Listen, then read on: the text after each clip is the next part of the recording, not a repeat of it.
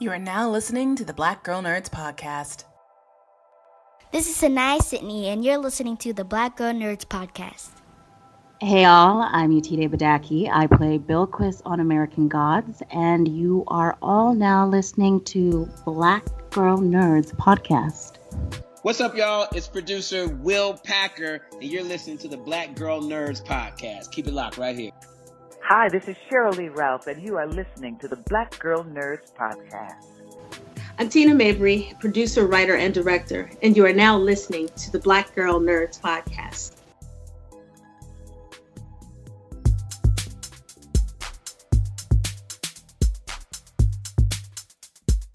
Five, six, seven, eight. Holla boys and girls, it's the BGN. Coming from the Marvel world to the DC friends. All the way from Hollywood to the PCN. She defends everyone from sleazy men. Won't apologize for spitting Shonda rhymes. The space that we make is never colonized. We're talking games and movies and actors. Better shake your booties for Black Girl Nerds. Better shake your booties for Black Girl Nerds. Yeah, better shake your booties for Black Girl Nerds. Ha. Better shake your booties for Black Girl Nerds. Better shake your booties for Black Girl Nerds. Thanks for tuning in to episode 157 of the Black Girl Nerds podcast. My name is Jamie and I'm your host. Today's episode is a special episode about Sundance. Before we head out to the cold mountains of Park City, Utah, we are going to have a little bit of a warm-up, a Sundance warm-up, with Crystal Kayiza. Crystal Kayiza is a Sundance Ignite alumni, and her documentary short Edgecomb will premiere at Sundance this month. The Ignite program is sponsored by Adobe. So sit back, relax, and enjoy BGN 157, Sundance Warm-Up with Crystal Kayiza.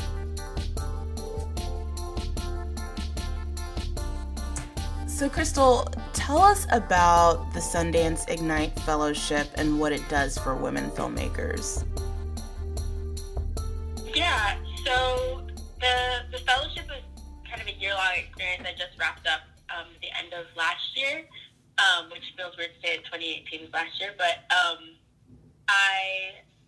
it's a really, I think, especially as kind of in the community of like emerging filmmakers, the Ignite Fellowship is a really amazing way to kind of build a community of folks that are kind of like in a similar headspace of kind of being super ambitious and really hungry to kind of refine their voice as filmmakers and kind of like work collaboratively with other young artists to kind of figure out what next steps are. And I think a lot of times, especially kind of just getting started out, a lot of things feel really inaccessible in the film industry, and a lot of kind of institutional connections and all the things you need or like see people that are kind of doing what you want to do have.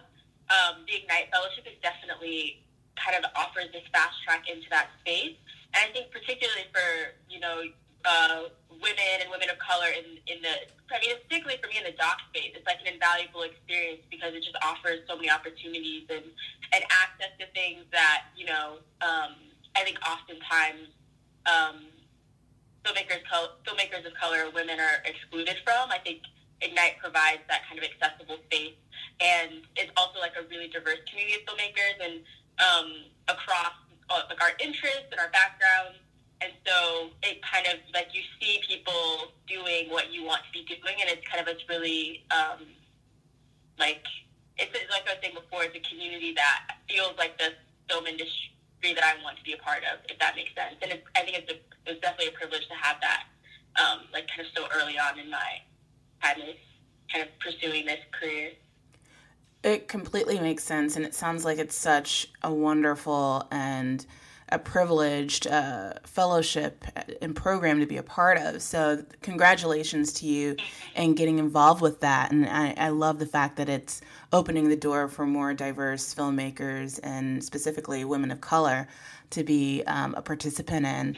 I was reading your background and I see you're from Oklahoma, but you are based in Brooklyn. So what brought you out to Brooklyn? I grew up in Oklahoma, and I was actually in a documentary film program in high school, which was a really unique experience. So I kind of knew that nonfiction storytelling was what I was most interested in. and there's a doc film program at the college I graduated from, Ithaca College in upstate New York.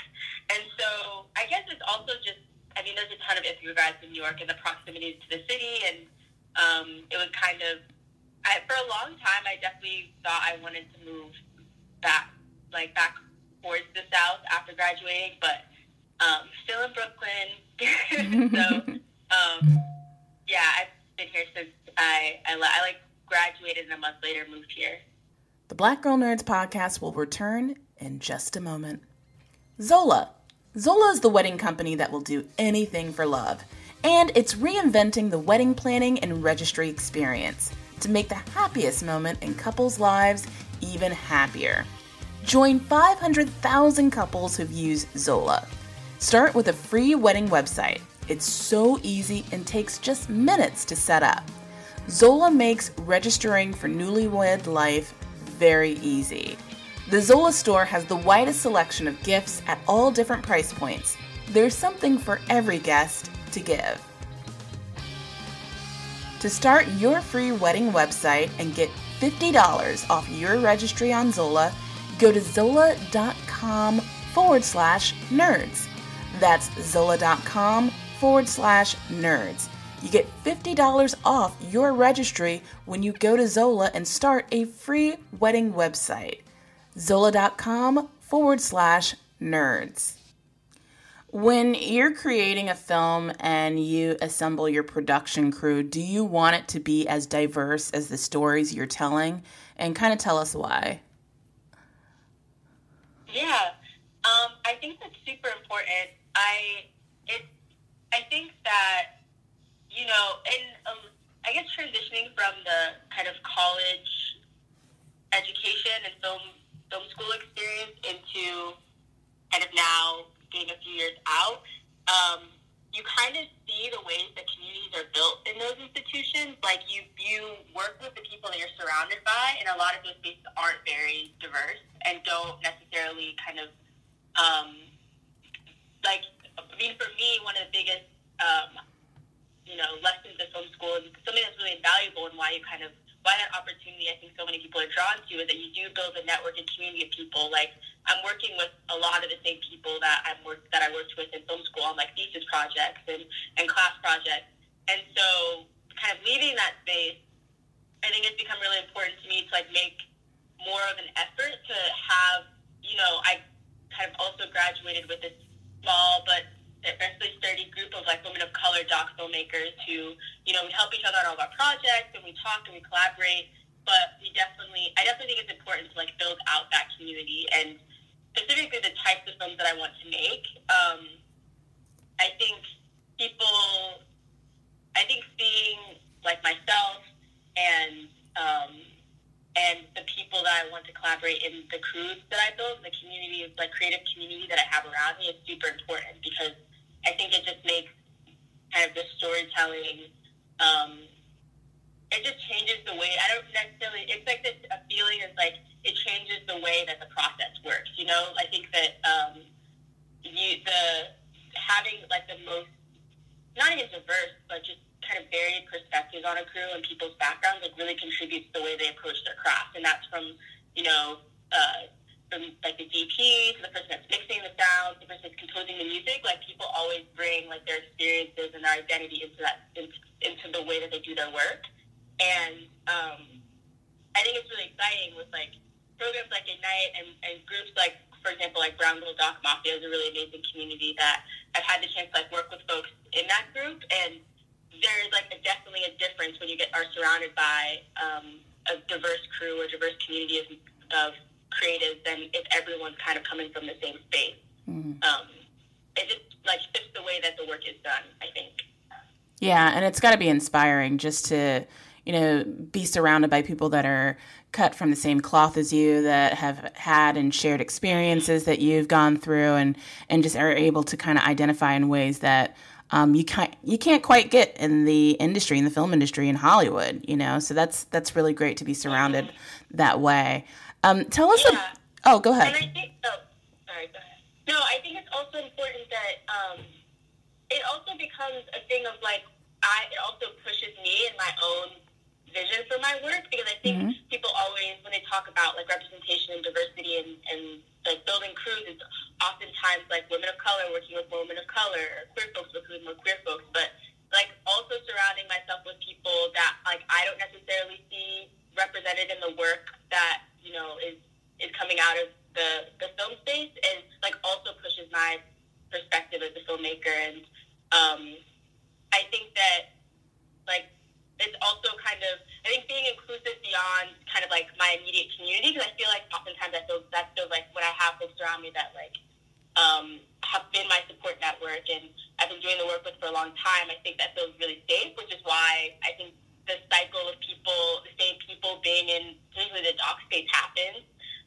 And so also kind of challenging myself to say like, you know, I like know how necessarily feels to be excluded from spaces, like how in my own practice, like can I be more inclusive and think about identities that aren't necessarily, you know, included in the work that I'm doing, or in the projects that I've worked on with other people. That's such an excellent point, because there are, you know, marginalized communities that aren't necessarily, you know, women of color, Black women, that still need to get the kind of representation that we don't see, people with disabilities, people in the transgender community. So I'm really glad that you brought that up, because that's very important, that in any community that you're in, that you're always inclusive. Tell us about your film Edgecomb, which will premiere under the documentary shorts category at Sundance this month. So yeah, I was saying that when I graduated school, I left and moved to New York to start working at the ACLU. And I worked as an assistant in the racial justice program, and kind of transitioned into doing advocacy work, like focused on criminalization of poverty, and doing kind of state-based work and working with kind of the affiliate offices particularly in the South, for a lot of the time I was there.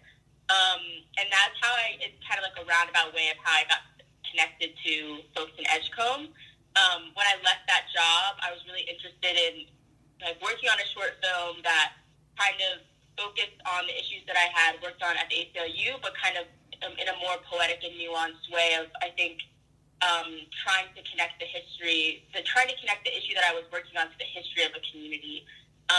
And so I had been working with an attorney at the ACLU North Carolina, and kind of just shot her an email saying, you know, I'm leaving, and this is something I'm interested in pursuing. And the first county that she mentioned was Edgecomb. And so shortly after, I started a Woman Filmmaker Fellowship at the Jacob Burns Film Center, and that's kind of I brought this project in during my time as a fellow there. And then around that same time period is when I applied for the Ignite Fellowship. So kind of like I left full-time work and started freelancing, and all of this kind of happened at once in a strange way. Like things kind of came together in a really awesome way. And then I actually spent, while I was in Park City last year for Ignite, was pitching, used this project as part of this pitching program that they do during the week that we're in Park City. And at the time, I was super confused about the direction, and I was in the middle of post and kind of losing my mind. And that was also a really affirming experience, because I guess I kind of thought everything was so in my head about what this film would look like, and kind of getting feedback and affirmation from that community was the perfect timing. And so that's when I wrapped up the film last spring, and then it premiered at BAM Cinema Fest in June. So it's kind of had a bit of a festival run since the summer, but it's really exciting to bring it to Sundance. Yeah, I was looking at some of the festivals that it's played at, and I noticed it was brought to the Cucalores Film Festival, which that cute little festival in Wilmington, North Carolina, is near and dear to my heart. I used to live in Wilmington, and I know Dan Crawley, the director there. So it was exciting to see that, because not many people think about Cucalores, and they put out so many great films. So that's awesome. Yeah, it was really great. It was really great space to show it for the first time. It was actually went to Cucalores and then did a community screening at Eastern Star Baptist Church, which is the church featured in the film. And strangely, Shaka had just moved to Wilmington when Cucalores was happening. So was able to like reconnect with him and visit Tarboro. So it was like a really great experience. It was a really cool festival. During Regina King's Golden Globes acceptance speech, she stated that she's going to make an effort to bring more women and that everything she produces will have 50% women. What is your opinion on that? I mean, I think that should be everyone's goal in this industry, is to have their crews and productions be as inclusive as possible. And that includes having more women in, like, not in, from kind of the laundry list of crew positions in particularly a production of the scale of like Beale Street, but even kind of having like emerging filmmakers practice that in the way that they assemble their productions now.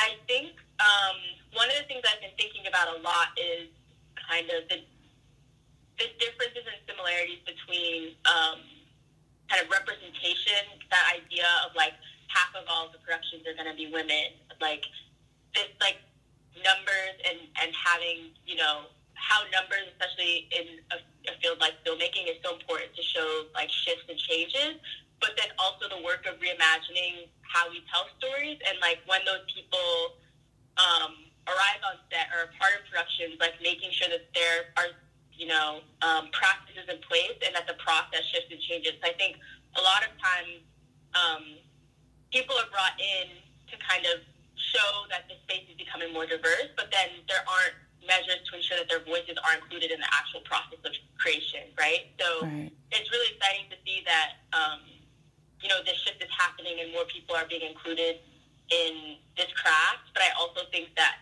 kind of the next step is ensuring that, you know, that it's not just like space is being opened up, but that the way that we practice this work is reimagined as well. So that, you know, it's a sustainable thing. Because I think a lot of times people talk about this shift as like a moment, but like moments pass. And I'm really interested in like how this shift sustainable.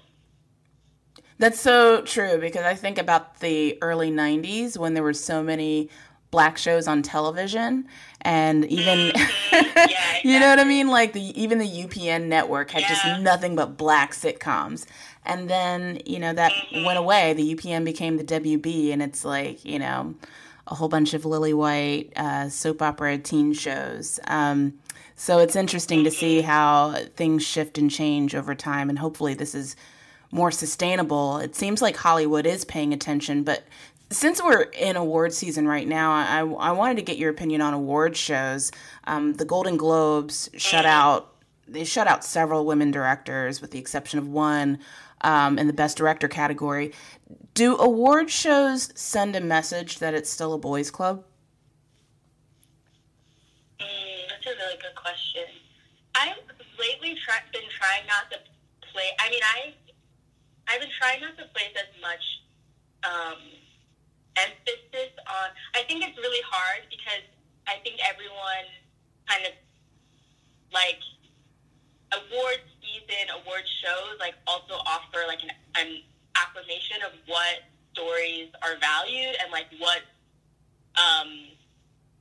we're recognizing as important storytelling during that year. And I think this was like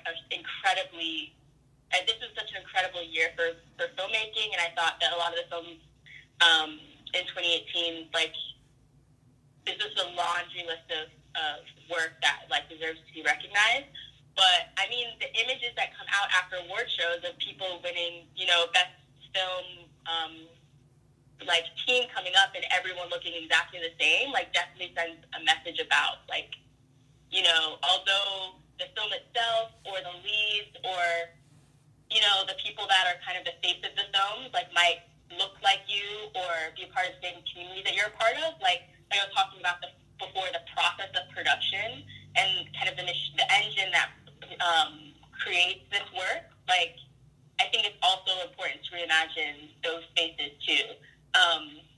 And I think it's really privileged to kind of be with like in somewhat within that community and understand, you know, that every position matters and all the hands on a production are really important. And, you know, like when I was watching award shows growing up, I didn't necessarily understand the value of like what a producer means and like how that's connected and involved with the director's vision for the project, and how all of these pieces align. And I think, as I'm like, I definitely am the type of person that's like, oh no, like award season isn't important, but then like addicted to every single like refreshing my Twitter feed to see who's winning things. So yeah, I think especially during a year like this, where more films by directors of color or producers of color or women producers and people that, like we talked about before, are being having their visions and stories affirmed. Like, when you don't see that affirmed in an institutional way, I think that also sends a message to, like, how the process is still hasn't necessarily like caught up with the actual people on the face of the film. What has been the most challenging thing for you as a director? What has been the most challenging thing? Yeah, what's been the most challenging thing for you? I think honestly, like, calling myself a director took a long time. I think one of the best pieces of advice, which actually Effie Brown last year during the Ignite program, I was like kind of going on and on about, there's like just all this conversation about the relationship between a producer and director, and like one of the like most affirming things that was kind of said during that time was, she was like, you like call yourself like what you want other people to see you as. And that was kind of something that was reiterated throughout the program, is that like you're here because we think that your vision is important, and that, like, we think that you're like leaders in the work that you're doing. And so like, don't like ask for what you need, and also like you just not only deserve to be in this space, but like it's not, I think if people kind of underestimate how difficult it is to like call yourself what you believe in your own head, when a lot of the people around you like aren't necessarily, fundamentally like don't look like you, or you're kind of, in an institutional space like college, like a film school program, or freelancing when you're first getting out, like PAing on sets and kind of doing that grunt work, or I think sometimes throughout, I think it's not just a film industry thing, but in a lot of careers, like not seeing yourself in those spaces, like it's the hesitation to be like, yeah, this is what I want to do, like this is who I believe I am, this is my vision, this is my voice as a filmmaker, is a really difficult thing. And I think it took me a while to be like, no, like I want to direct. And it's like the thing in my mind that I knew that I wanted to do, but felt like it was kind of, it felt really big saying it out loud. And I think last year was definitely a period of time where I kind of really reconciled what it meant to kind of tell people that, and then also kind of be more open to kind of talking about my own ideas, and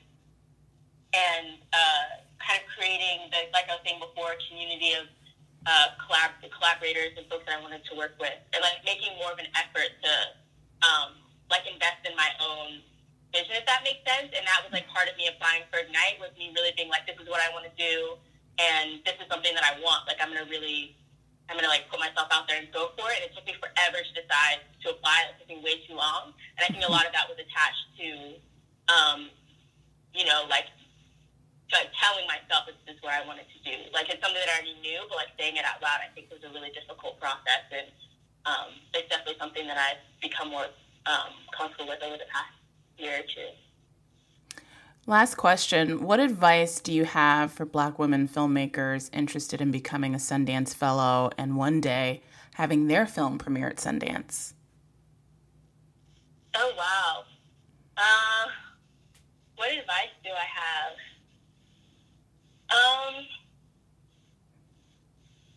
I think that, I think that kind of what I was saying before, like surrounding yourself with people that not only support your work, but are critical of your work in a way that's like affirming, like I believe in your work enough to like spend time, investing in your vision. I just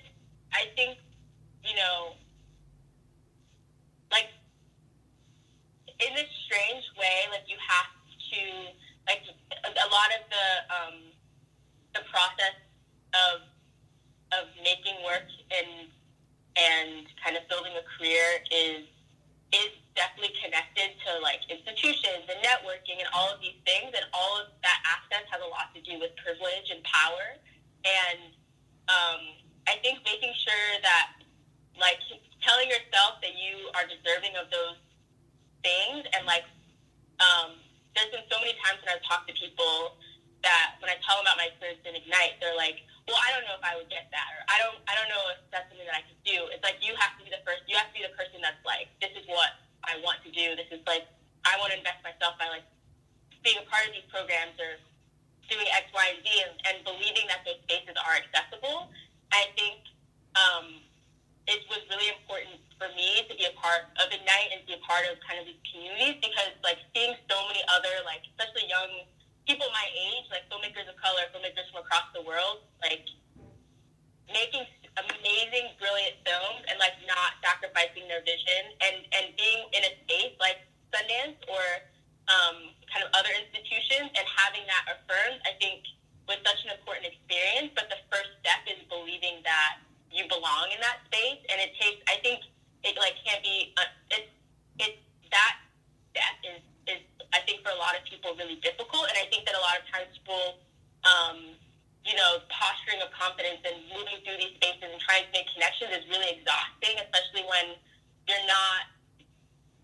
don't see yourself in those spaces. But reaching out to other filmmakers of color and other women filmmakers and being a part of different groups, like, gave me the confidence to feel like I belong in those spaces. And I think community building is so important. And being like having a fellowship opportunity and kind of building out my network of people that, believe in shifting this industry in the way that I do, I think has been so important. And I feel like that wasn't a super direct answer, but I guess in my mind it's like the community aspect and like building that community around you, building a community around you that looks like the type of crew that you would want to have in all of your productions. Like, that has been such like a radical shift in the way I think about this field. And I think it definitely helps with kind of entering spaces and feeling like I belong in those spaces as well. That's a brilliant answer. And I just wanted to add, just taking a step out on faith, which is exactly what you did. Even if you don't feel 100% confident that you're, I guess, eligible or good enough or whatever, kind of feelings that you have that's keeping you back, just going out there and doing it. And going to any festival. Sundance, of course, is sort of the grand poobah, but you've got Cucaloris, and you've got other great little festivals all around that you could submit your work to, and eventually it can get to places like Sundance, which is where you are today. So thank you so much for taking the time to chat with Black Girl Nerds. This was such a great conversation. I'm so inspired by you and your work, and hopefully by the folks that are listening or seeing your work on the screen, they'll be able to feel inspired to go ahead and create stories of their own. Yeah, for sure. Thank you so much for the interview. It's definitely been a time of reflection, so it's a really great conversation. Awesome. Well, thank you so much. Okay, thank you, Crystal. Thank you, guys. The Black Girl Nerds podcast is produced by Jamie Broadnax. The opening theme song to our show is written and performed by Samus. Various instrumentals are performed by Samus, Sky Blue, and Shubzilla. You can find various episodes of the Black Girl Nerds podcast on iTunes, Stitcher, SoundCloud, Audio Boom, Google Play Music, and Spotify.